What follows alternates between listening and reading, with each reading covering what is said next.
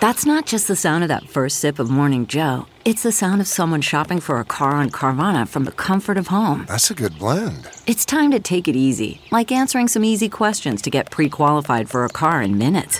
Talk about starting the morning right. Just like customizing your terms so your car fits your budget. Visit Carvana.com or download the app to experience car shopping the way it should be. Convenient, comfortable. Achieving a gorgeous grin from home isn't a total mystery with Byte Clear aligners. Just don't be surprised if all of your sleuthing friends start asking, "What's your secret?" Begin by ordering your at-home impression kit today for only $14.95. Byte Clear aligners are doctor-directed and delivered to your door. Treatment costs thousands less than braces. Plus, they offer flexible financing, accept eligible insurance, and you can pay with your HSA FSA. Get 80% off your impression kit when you use code WONDERY at Byte.com. That's BYTE.com. Start your confidence journey today with Byte. Jonah Peretti is the CEO and founder of BuzzFeed, a digital media company that's worth more than $1 billion. But before BuzzFeed, he co-founded the Huffington Post with 3 people, including Andrew Breitbart, who's the founder of one of the Trump administration's favorite websites. The Huffington Post was later acquired by AOL for hundreds of millions of dollars, and Jonah had a similarly high offer from Disney to acquire BuzzFeed a few years ago. But he ended up turning it down. When you want to work at a startup and build something, it's going to be really hard.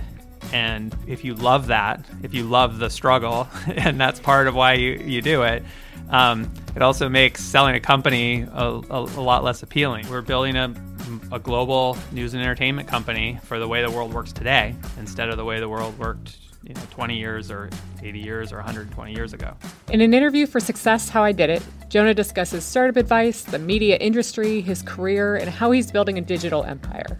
I also was able to sneak in a few timely questions about how BuzzFeed's newsroom decided to publish the Trump-Russia dossier, and why Jonah wrote a lewd, viral tweet about Donald Trump's daughter, Ivanka. We had a mutual friend. She came out for drinks. We were doing sake bombs and like a dive bar in sort of Lower Chinatown, Lower East Side, and I was just like shocked that she said that, and it was like, what? All that and more is coming up. I'm your host and Business Insider's U.S. Editor-in-Chief, Allison Chantel.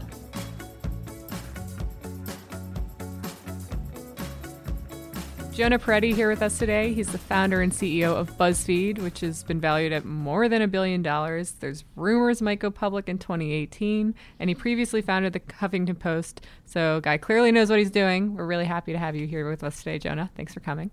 Thanks for having me. Awesome. Well, so first off, we were just talking about how you're in California now, but BuzzFeed was founded in New York. So how many people are here? How many people are there? How big is BuzzFeed these days?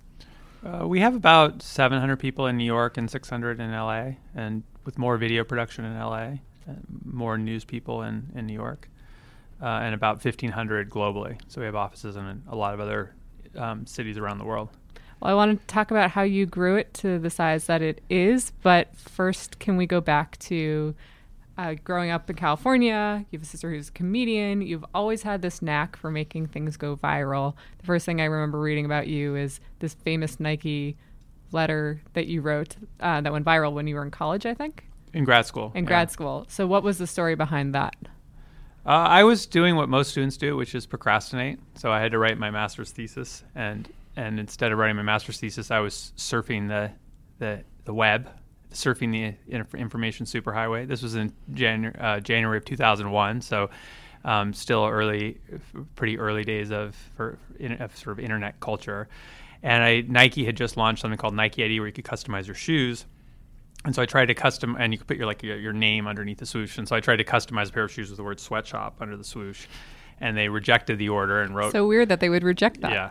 So we had this email exchange back and forth where they said, it's inappropriate slang. And I said, no, it's in the dictionary. It means a shop or factory where workers toil under unhealthy conditions. And then they wrote back another excuse. And at the end, they said, look, we just reserve the right to not put that on the shoe. And I said, okay, I'll change the ID, but can you at least send me a picture of the 10-year-old Vietnamese girl who stitches the shoes together? And then they didn't write back after that. And I looked at this email correspondence, and this was before YouTube, before Facebook, before people thought of things going viral, but there were these things called email forwards. And I pasted this correspondence into an email, sent it to a few friends, then they sent it to their friends, and it became an early email forward, reached millions of people, ended up on the Today Show. And even though I didn't know anything about sweatshops or labor issues, I ended up on the Today Show debating the issue with Nike's head of global PR and Katie Couric moderating. And it opened up my eyes to the possibility of the fact that the media industry and media, or not really the industry yet, but media was shifting so that if people thought something was worth passing on or sharing, you could reach millions of people, even if you don't own a printing press or a broadcast pipe or the normal ways that you reach mass audiences. Well, that was reverse viral taste, but then you also did other kind of gimmicks and pranks that sort of went viral. Like, what else did you do? With my sister, I did something called the New York City rejection line, which was a phone number where if someone was hitting on you and wouldn't take no for an answer, you could give them your number. And when they called, they get an automated rejection message that would say, the person who gave you this number didn't actually want to see you again. You could press We 1. should bring that back. I feel like that would be useful still. Yeah. It's and then we did a project called Black People Love Us, which looked like the personal website of 2 super white people that were so proud of having black friends that they created a whole website about it. A lot of various types of projects. Then after that, did some political projects and did some projects with Ken Lair, who I later started Huffington Post with, along with Ariana and Andrew Breitbart. So talk about the gang kind of getting together for the founding of the Huffington Post, because you've Andrew Breitbart in there, and then you have Kenny Lair, and then you have Ariana Huffington and you. How did you all come together to form what ultimately became a huge company? It was a lot of serendipity. Kenny heard about some of the viral projects I had done, and he was he like one of the recipients of the prank phone call? I don't think so. I think the Nike email he had seen and had heard about some of the work we were doing at iBeam, and so he stopped by and wanted to do some work on gun control, which was his issue, and was trying to understand how to use the internet to do that. And we did a few projects together there. And then, at the end of working together on a few things, he said, I know business, the internet, let's start a company together. And we kind of shook hands, but we didn't know what we were going to do. And then subsequently he went to LA and met Ariana Huffington and was amazed at how many people she knew and how connected she was to people in the world of business and entertainment and politics, and so many different worlds came together in Ariana's own personal network. And so he kind of came back from this trip to LA and said, so our company with Ariana, and I was like, what? And I was like Googling her and trying to, it's like, who is this like fancy lady that we're in business with? And I said, listen, I'm going to go in business with someone. I need to meet her. And so I flew out to LA and I stayed at her house in Brentwood and woke up at like 7 a.m. and she was already had a 6 a.m. meeting and was like, had breakfast, and she was incredibly charming. And then I kind of flew back thinking, this is an adventure. We're going to build something. And then Andrew Breitbart had previously worked for Ariana. And at the time that we started Huffington Post, he was working for the Drudge Report and was really this savant of internet news. And Kenny got very excited about the idea that the guy from the Drudge Report who spent, it was sort of half the day Andrew would write headlines and half the day Matt Drudge would write headlines. And so Kenny got very excited about luring him to Huffington Post, and he joined us and before we launched the site and was one of the partners in the business. And then just didn't last very long once the site launched because the site was too liberal for him, and he thought the site was going to be much more bipartisan and had trouble writing these kinds of liberal headlines and stuff. So he's unfortunately since passed away, but you did have the chance to know him. What do you think? And he is, of course, the founder of Breitbart, which seems to be one of the Trump administration's favorites. So what do you think he would make of today? What's become of his publication, and what was he like? Yeah, he was this bouncing off the walls, ADD, million miles an hour, tons of ideas, lived on the internet kind of guy. And it was challenging to work with him, but also a lot of fun. He was in some level a real internet troll. He told me a story about how he was writing a headline on the Drudge Report about Chris Rock and how he loves Chris Rock and thinks he's hilarious. But the headline was like, shocking outrage. How can he host the Oscars when he makes all these inappropriate jokes? And he knew that he could write it exactly in a way that would cause, fiscal or liberal, socially liberal conservatives to think it was funny, and actual more family values conservatives to be outraged. And he knew how to find the line that would cause all the different cultural cracks to explode and have people bang into each other. And he loved it. He loved that kind of thing. And so I think the continued trolling of massive parts of the population by Breitbart and the Trump administration would be something that Andrew would love. I think he would have a more complex and nuanced view on Trump himself and on the policies and things like that. And it's hard to say, since he passed away several years ago now, what his views on that would be. But the trolling part he would absolutely love. So you all create Huffington Post. It becomes, and still is, a giant success. So you did figure out kind of how to merge these viral ideas. I mean, you seem to have just a natural knack for it, but then with also tech and algorithms and data. And that was the first time it's really been done before. Yeah, I think when you look at media, you always have to look at what do new media technologies enable that was not possible before. So if you look at something like cable, CNN could do 24-hour news, which was not possible before. And the reason you couldn't do 24-hour news on broadcast is you had primetime programming and other shows and soap operas and game shows and all these other things. And so if you had to cut into that programming to show news. So if there's a big news event like the Iraq War, they couldn't cut into all their programming because it would destroy their business. With cable, you could go 24 hours into a big story. And so CNN took advantage of the fact that you could do things on cable you couldn't do on traditional TV. And I think when you look at internet media businesses, one of the big things you get from the internet that you don't get in print and broadcast is feedback from the audience, and this massive amounts of data that comes in that shows you what are people sharing, what are people clicking, how are people engaging, when are they dropping off, and if you're watching a video, when do they stop scrolling, what kind of comments are they doing. And it's a massive difference from a newspaper or broadcast TV, and that difference is the key thing that you need to tap into if you're trying to build something in an industry.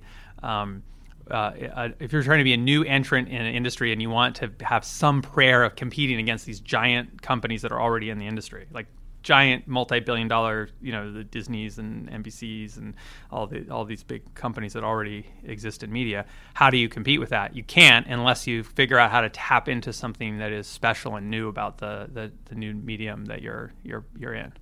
So you did that once, and then while you're at Huffington Post, you start what becomes BuzzFeed, right? You did that kind of while doing your job there? Yeah, I was doing Huffington Post and BuzzFeed at the same time. So how did that work? Not very well. I mean, I wouldn't recommend it. I mean, it was, I was going between our office in Chinatown at BuzzFeed and Soho, and I'd pick up bomb in Vietnamese sandwiches on the way and feed them to the HuffPost editors. And BuzzFeed was more of a lab.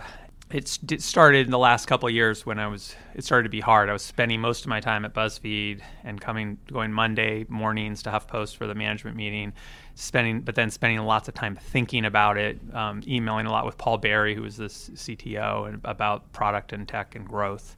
And it wasn't until HuffPost sold to AOL that I made a complete break and focused entirely on BuzzFeed, and it made a huge difference in the ability to grow BuzzFeed once I was not also doing HuffPost. And so you described early BuzzFeed as this lab of sorts. What was the first version? Was it something like an IM product almost, or how did it? We had it. Yeah, I mean, before we launched anything, we had something called BuzzBot that used IM, and we had this thing that we called a trend detector that was looking at. We started with our design advisor was this guy, Jason Kotke, who was an early pioneering blogger, and he linked to lots of things. So we actually built a crawler that crawled out from his blog and found, I think, 1,000 blogs, kind of a network of 1,000 blogs, something like that. Maybe it was 10,000, I can't remember.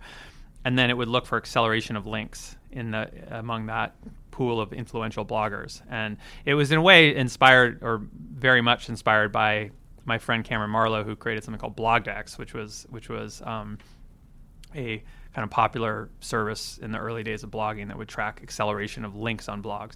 But this wasn't public facing; it was just for our editors, or I should say our editor, because it was just Peggy, and Peggy Wing was our founding editor, still works at the company, and she would look at this trend detector and she would see, half of it was junk and some of it, or spam or whatever, and some of it was interesting, and then she would write up little summaries of that. But before we had a site and before she wrote the summaries, we had this thing called BuzzBot, and it would just IM you a link that made it to the top of the trend detector. So you'd kind of get this link sent to you. The problem was IM only allowed something like 10 people to be connected at once or something. So it was a pretty fun product that only 10 people could use. So not the best business strategy. So then, was it ever hard? It seems like it was almost viral from the start. Was traction ever difficult, or do you have any tough times in the early days of BuzzFeed, or was it sort of an instant hit? It's always hard. I mean, it's hard now. It was hard then. Everything is hard. I mean, the thing is, it's like I think of it as almost like a video game or exercise. Like if it wasn't hard, it wouldn't be fun. And what's the point? So at every point we were trying. It was fun. It was always fun, and it's still fun.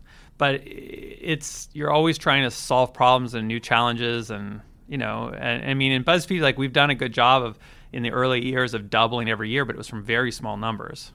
So we'd be like we had 300,000, monthly uniques or something like that, and then a year later 600,000, and none of that was really material, and none of that could support an ad business. And so it wasn't until we got enough scale that kind of growth all of a sudden put us in a position where we were had some real scale that people even noticed. But we were pretty under the radar for a long time. And it's funny, like now there's this discussion where it's almost media companies are trying to make it cool to be niche and to be smaller. And they're saying like, oh, well, if we just have a small, loyal audience, who needs all that scale? You've built a company that's on what scale. Small companies say. Right. And that's what we said. That's what we said when we were small. But there was a write-up about how smart it was that BuzzFeed, in a world of information overload where tons of things are being published, only does 5 or 6 things a day, and that focus is so key and is a new trend in media. And I remember reading it thinking, well, yeah, but we have one editor, like how are, now we publish hundreds of things a day. Right. And so, and hundreds of things, video and lists and quizzes and news and micro short content and longer shows and podcasts. And the things that people like to read online, they claim they don't actually like to read, and they want to read lots of other more serious stuff. So I would say the brand has transitioned quite a bit, but how did you do that? I mean, the way we did it was an obsession with social, and social to us wasn't a category or a buzzword. It was people interacting with other people, and how do you interact with another person in the world? And what I noticed with the Nike email and those early projects is that people were using content as a way to connect other people in their lives, and they were using content to express their identity or their political beliefs or their cultural beliefs, and they were using content to feel less alone. And in a way, content and communication had converged, where you weren't just consuming content, you were taking that content and sharing it with a friend as a way of connecting with another person in the world. And so that was really the key for us from the beginning. And so when we first started, the way that people were connecting with each other online were internet memes and humor and cute animals. And cute animals were an easy way to feel the same emotion as someone and to say, together, and you feel closer to the person. Just the same way when everyone pets the family dog, they feel closer to each other, not just the dog. But it's a way of connecting with other people. And humor was the same thing. When you laugh with someone, it doesn't really matter what you laugh about. You just have shared that laughter, and you feel closer to someone when you've laughed with them. And so that was what initially was on Facebook and social platforms and even email forwards.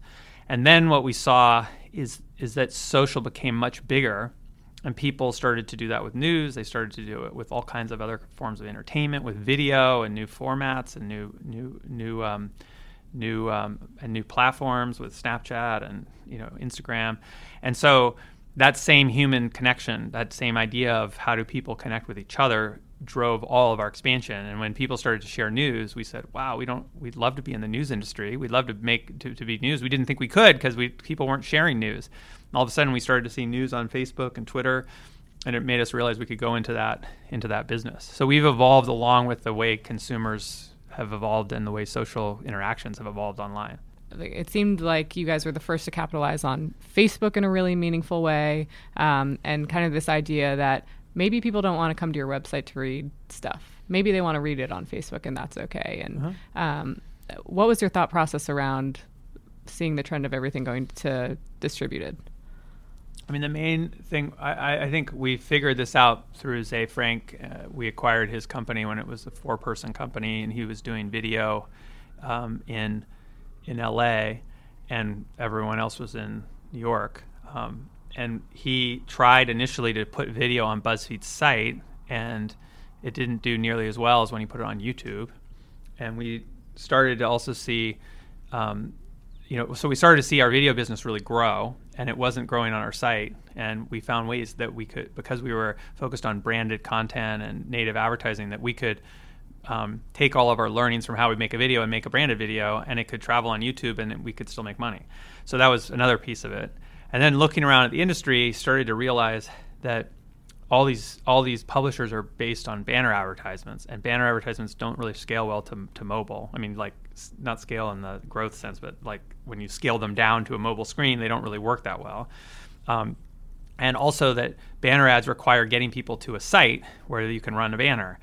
And because we weren't doing banner advertising, and because we already had seen with video how distributed media could work both as a business and for the consumer, we said, wait, why would we fight against the consumer desire to consume media in these apps? Why don't we lean into it instead and monetize it with native content, branded content, native advertising, and instead of having this proliferation of all these links that are telling you to go somewhere else, just put the content there. Like, turn the link into content, and then instead of having to click a link and then go find it somewhere else, you could consume it right away, and it sort of cut out a step. And so we went from having billions of impressions of our links on these social platforms to having billions of content views on the social platforms, because you could just consume it right there. So one thing that happened as a result of all this success is that you had outside parties now interested in BuzzFeed and potentially acquiring BuzzFeed. One tough decision that you have to make as a CEO is, do you stay the course, or maybe do you exit? And I think it's been well reported now that Disney was very interested in buying you all a couple years ago, and in the final hour, you decided not to sell. What was that process like as CEO? How do you walk away from all that money that's right there, sitting there dangling like a carrot? How did you think about everything? Yeah, I guess I feel like some of these things come down to almost an emotional, feeling, but I think that the kind of gut feeling and emotional feeling actually is informed by a lot of data and like looking at things in a rational way also. But the biggest thing for me is I felt they had many more things to do as a company, that we valued our independence a lot. It felt like that we would be able to do a lot more as an independent company. And if you think about the time when we had some conversations with Disney, we were just hiring Mark Schufts to do our investigative journalism team, and that was like still not like that was just starting. And video we had been doing for a little bit, but was growing like that, and we knew that it was going to be huge, and now it's more than half our revenue. We knew it was going to be huge, but it was, at the time, people thought it was just a website. So it felt like there was a lot of shifts coming, and there was a lot of opportunity. There were a lot of things we wanted to do, and remaining an independent company just felt in my gut and my bones felt like the right path. I mean, it's certainly a lot harder now, seeing as the way that the industry has changed. You ever think like, oh, if I just sold to Disney, I wouldn't have to figure out this video thing. I wouldn't have to do all these things, that the industry is changing so much. Yeah, I mean, I think you shouldn't be a CEO or run, or even even a startup executive or employee if you don't like things that are hard and challenging, and that you don't like trying to do things that are difficult, where you have to figure out new things that don't exist yet. Like, that has to be part of why you do it. It has to be part of the fun. I think they say when there's a bubble or lots of money flows into startups, you have a lot of people who come in because they want to make a lot of money, and it feels like, oh, I want to, the whole get rich quick thing or something. Like, I want to do something where it doesn't take that much work and I'll make a lot of money. Ooh, I'm reading stories about startups and all the money in startups, and it's just a lot harder than it looks, but it's harder, meaning that the day-to-day is of trying to create something new and trying to be a small little guy in a giant industry. Even now, we're 1,500 employees and growing quickly, and things are going incredibly well. But compare that to the size of Disney or the size of Time Warner. We're small, and or the size of some of the platforms that we that we're very complementary to, but are in the digital media space, like Facebook or YouTube. So when you want to work at a startup and build something, it's going to be really hard. And if you love that, if you love the struggle, and that's part of why you do it. It also makes selling a company a lot less appealing, because if the idea is you're doing that so you can relax or something, if you wouldn't be building the company in the first place if your goal was to relax. Right. No, that's entirely true. It's the decision that you made and you felt like you needed to do, and it seems you've grown tremendously since then. It seems like the right choice. You did lose. John Steinberg was with you for a big part of the first half of your company. Yeah. He left shortly after. How do you go from someone who's an integral player to like keep the company afloat and keep it going stronger afterwards, after there's a big executive change, or like a co-founder leaves or a partner leaves or someone who's been really helpful to the company? I would say usually, for the most part, well, I'm trying to think the right way to answer this. It's hard in an immediate sense of you have someone who's very active and doing lots of things, and you need to figure out how do you organize and how do you get things done. I think people often overestimate the value of individual people, and partly that's because this happens with founders a lot. Like, people think that the key to everything is the founder, and the founder's the one on the cover of the magazine, and the founder's the one who is the source of all the success. And the truth is that I think that particularly once a company gets a little bit bigger, and there's more people involved, and there's very talented people with all different experiences who come together, it really becomes a team thing, and you really start to see that when there's a gap, there's a million other people pick up the slack. People step up. People who you didn't think could do it step up and take on a role. People want the company to succeed, and they want the company to thrive. And when somebody leaves and it's tough, you see a lot of people step up and fill the void, and it's really actually pretty inspiring that there's a resiliency to a company, and that the team is a real thing, and so it can be hard, but I think also companies are systems, and their people and their operations and their business model and all those things are bigger than any one person, and even bigger than a founder or a senior exec. Great. That's great advice. Thank you. So I have a couple questions that are more kind of about recent times. One is, you all made some splashes during the campaign, and also post-election. I have to ask you, what was up with that Ivanka Trump tweet? So you tweet, if you didn't know this story, I have to ask. Okay, you tweet seemingly out of the blue. I think I have it here. About Ivanka Trump. I met her once, and she casually said, "I've never seen a mulatto cock." I'm sorry, I had to say it, but I'd like to. What was the thought process behind sending that tweet before Donald Trump or Hillary, the election, even happens? It's right before. It's like October. We were like, are you drunk? Are you okay? Well, you know how like if you meet a celebrity, you have like the story of like, oh, the time I met this person, and you kind of remember it. Yes. So that would be hard to forget. Not everyone's met a celebrity, guess. but a lot of people have had this experience. If you live in New York or LA, where it's like whatever the person came into the restaurant you're in and they did something funny or whatever, and you remember it. So for me, that was what I remembered about Ivanka. Like, we had a mutual friend. She came out for drinks. We were doing sake bombs and like a dive bar in sort of Lower Chinatown, Lower East Side, and I was just like shocked that she said that, and it was like, what? Like, but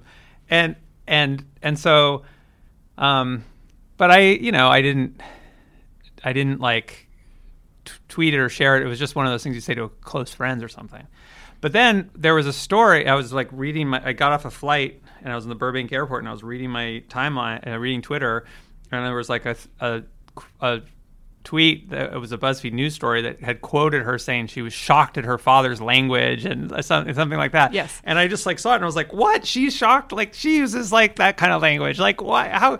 How could she be saying she's shocked by her dad's language? Like she's some like, like choir boy or what? I don't know what like some kind of, anyway, so that was that. I saw that, and then without really thinking much, obviously, because you wouldn't tweet that if you were thinking a lot, I just like retweeted that tweet with a comment of like, funny she'd be shocked by it because this is what she said the one time I met her. I remember Ben Smith, your head of news, saying, you're like, are there medics on this flight? Like, you of all people should know to not tweet before flying. But I guess you were off the plane. I was getting off the plane, but yeah, they were. I did kind of get very kind of quiet after that. I didn't like follow up with additional explanation or tweets. Right. Well, I think if I remember correctly, BuzzFeed wrote an article interviewing you about what your tweet was. Yeah, well, I mean, that was like Shawnee calls me, and I can't like not take the call when it's Shawnee calling me, and then she's like, I'm calling. And say who Shawnee is? Yeah, she's our I don't know her exact title is. She like runs like U.S. News or something. I'm sorry, Shawnee, that I. She's like a very key and important and powerful person in our newsroom. And she calls me and is like, I'm good, I have a reporter here that wants to talk to you, or and I was like, oh, I never would have taken a call from any other news source, but I have to when it's like, what's in your employee? Yeah. When I have to like answer the phone. So anyway, then I did kind of some awkward interview with a BuzzFeed employee about why I sent it. Did you talk to Ivanka?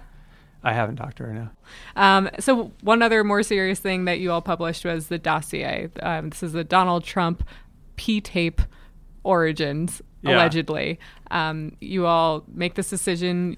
You find this document that's been circulating around apparently all of Washington. Obama's read it. Donald Trump has apparently been briefed on it.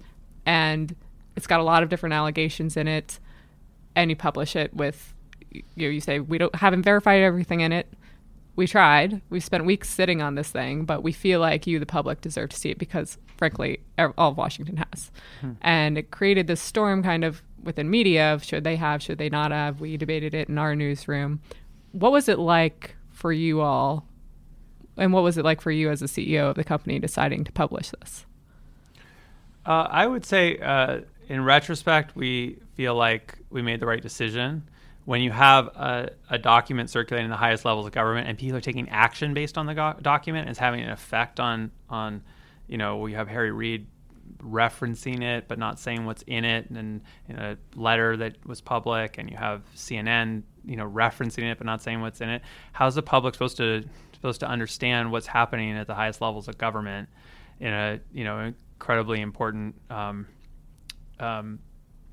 something that's incredibly important to the country and to the democracy, and if they can't see the thing that everyone in power is looking at? And so for us, the decision, we don't see ourselves as being a news outlet that's trying to tell people how to think and tell people what matters. We try to inform people, let people know what's going on, be transparent with our readers, assume that our readers are intelligent and can understand context that we provide, and so that it fit our values, it fit BuzzFeed News's values to make the decision to publish. Well, a few wrap-up questions. What is BuzzFeed and what is its future? Are you the next Disney? Are you the next NBC? What are you building here? Yeah, I think every time there's been a massive shift in technology of media, there's been a few companies that have emerged that are large, sustainable, 100-year companies. So when you look at there was a period of tons of people starting newspapers that coincided with roads and be able to deliver newspapers, and a few of them became really huge, enduring companies. When you look at magazines, it was really the Postal Service that enabled magazines. You could deliver magazines to people's houses, and also rise in literacy. And there were lots of magazines started, and then consolidation, and a few, Time Inc. and Condé Nast, and a few that became really, really big. The same thing happened in the 80s with cable, and you actually can talk to people who experienced that, and there was lots of proliferation of cable channels that then ended up as becoming a few big companies. And I think with internet media, you're going to see something similar, and we want to be one of the ones to emerge from this era, redefining how news and entertainment should work for the era of digital and the internet and mobile and social. And it feels like there's a possibility to build a media company that's much more connected with people's lives, that is has a much more intimate relationship with readers, that serves readers, whether it's news or entertainment or things like tasty and service and lifestyle content. And I think we're also very well positioned as a company with all the advances that are happening in machine learning and deep learning and technology that's going to also really advance what's possible in media. And so we're building a global news and entertainment company for the way the world works today, instead of the way the world worked 20 years or 80 years or 120 years ago. Do you ever regret raising so much money? Because there's an argument to be made that I think TechCrunch sold for $30 million, Huffington Post sold for $300 million. Maybe Ariana and Mike Arrington, the co-founders of each, maybe made about the same. One was much smaller, didn't raise really much money, and one raised a ton. You've raised, I don't know how many millions, hundreds of millions. Uh-huh. Do you ever think I should have just gone a little smaller? No, I don't. But I think it has to do with what you want to do and what you want to build. And so, like, my advice is like, there's not one path. There's not one way to skin a cat. Like, you see arguments online sometimes where people are like, you should raise a lot of money, you shouldn't raise money, you should raise a little, or and it's like totally depends on what you're doing, and also what you're good at, and what kind of life you want to live.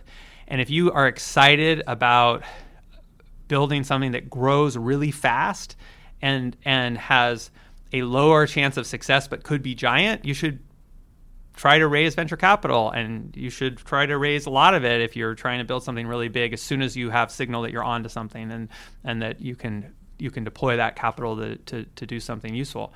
And if you're someone who is has a special skill, or wants to be an artist, or wants to do something that you can do with a small core group of people, then you shouldn't raise venture capital. And you shouldn't feel bad if you don't do the venture capital, or if you do it, or whatever. You should feel bad if you're doing something that isn't the right fit for you, and isn't the thing that you're passionate about, and doesn't fit your strengths and the things that you're interested in doing. I mean, I know people who, like, what they want to do is think and write, and and that's great. Like, and you can be really successful, and there's multimillionaires who are writers, so it's not even, if that's what you're best at, you could be Malcolm Gladwell or something, right? Who's, I think, probably richer than Ariana or Michael Arrington. So it, you could, but that doesn't mean you should not raise venture capital. You should try to be like Malcolm Gladwell or something. You should do what's right for you, and what fits your temperament and your passion. So I was going to end with an advice question and asking if you had any, but I think you kind of wrapped it up. So I should let you get out of here, unless you've got anything else to add for someone who wants to build an empire like you're doing. Well, if you want to build an empire, I think I kind of accidentally, reluctantly, found my way into building something that was much bigger than I expected. But I think starting small with focusing on the customer or the audience, solving problems for them, and focus on that small thing, and then figure out how do you scale that into something much bigger. And then once if you are trying to build something really big, then you just need to figure out how do you find really great people that you trust, that you can that can join your team and be part of it with you, and be real, because that's really the key to everything, is you can't do it all on your own. You need to have really great, smart people like Dow and Zay and Ben Kaufman with doing the product lab, and all these people who have a unique perspective and are way better at their jobs than I am, and I would never be able to do what they do, and that's what you need. So I think that's the other thing. If you want to build something really big, you have to be okay with the fact that you're not going to be able to be in the weeds on everything, and you're not going to be able to you shouldn't be micromanaging everything, and you need people who can do things way better than you can in the areas where they're, what's the right way to end the sentence?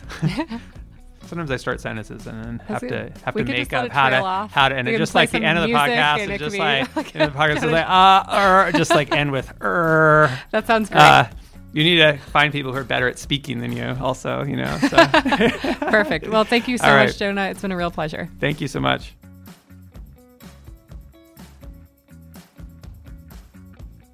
Thanks for listening to Success How I Did It. For more episodes, subscribe on Acast or iTunes.